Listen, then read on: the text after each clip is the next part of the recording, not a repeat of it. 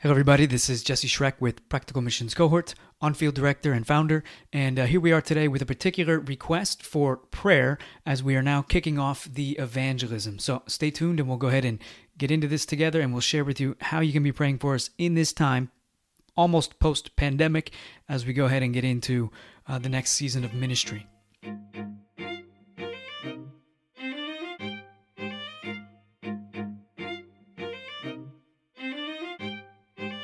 So as I mentioned, we are now what they call almost post-pandemic here in Italy, and we are beginning to get back out on the streets to evangelize the lost. It's God's method of saving souls, the proclamation of the gospel through his servants, his missionaries, his evangelists, his witness, all of us disciples who live to honor him. We're called to this task, to be fishers of men. And we're now getting back at it. It's an awkward time, though, because you have to wear masks while you do it, and there's some particular challenges. But already we're at it, and we want to invite you to pray with us as we do. But before we get into all that, I just want to mention a couple a special thank you for a number of people who have, in our previous updates, reached out to us, given us some feedback. It's been very helpful. In particular, with the kids and the summer school, we're looking for some tips and tricks, things like this, for how to carry forward the child raising in the summer, post-pandemic, but yet still nobody's really getting together. The parks, you don't really want to take your kids there, all this kind of stuff. So Mallory, Matthew, we thank you for reaching out and giving us a bunch of information. Alice, Ashley, Barbara, Ellie, Anita, John, Bob, and anyone else who I forget to mention here, but those are the ones I remember now. You sent us some very useful information, and we really, really appreciate it. And so thank you to you guys. We really appreciate your friendship and your partnership in the ministry in this time.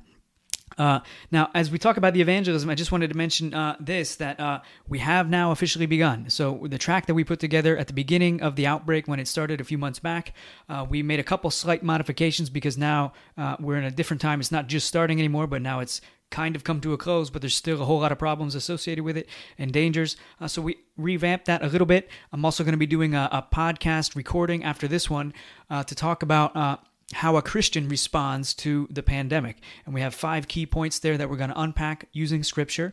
And everyone who gets our track has a link also to a dedicated page on the Church Plant website where they can go and read the more the fuller version of this track. So we reduced the track, if you're able to look here, down to 1 page. Before it was a 2-sided track. I think I have a copy of that here as well. If you're looking, you can see it.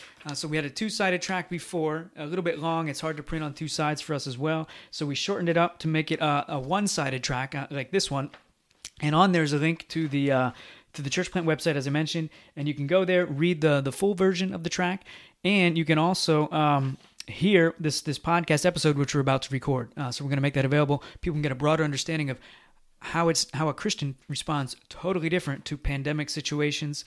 We're in a fallen world, this and that, but we also have the gospel hope and so on. So that's what we're now working on. We're getting this track out, but we want to ask you to pray with us. But already, I'll share this little story. We started up the other day, and if you haven't evangelized in a while, there's always, evangelism is scary. Even if you do it every day, it's always a scary thing. There's a real fear associated with evangelism. And again, this is another podcast episode that we're going to be doing in the next couple of days as well. I think we got 7 or 8 tips for how you can overcome fear in evangelism, and we're going to be sharing that soon as well.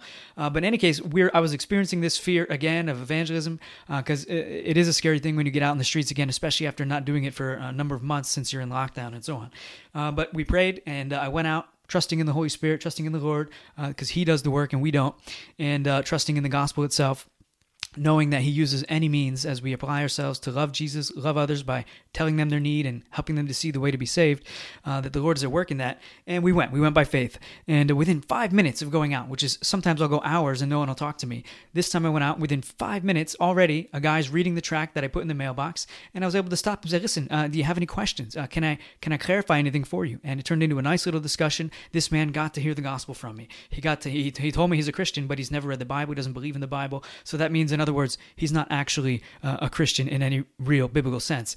He's just not a Muslim or a Jehovah's Witness or something else.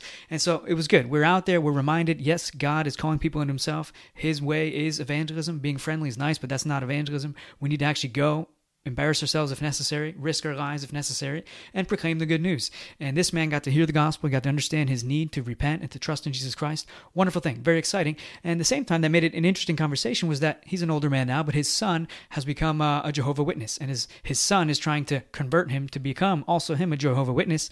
And I was able to encourage him, you did good not becoming a Jehovah Witness. You still need to be saved, but being a Jehovah Witness is good you didn't do that. Your son is actually wrong.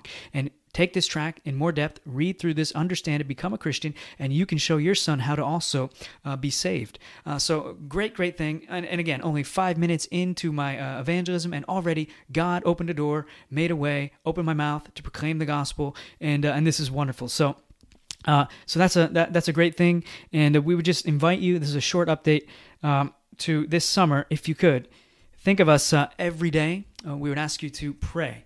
We're supposed to have some teams here with us this summer. If you follow the ministry, you're aware of that.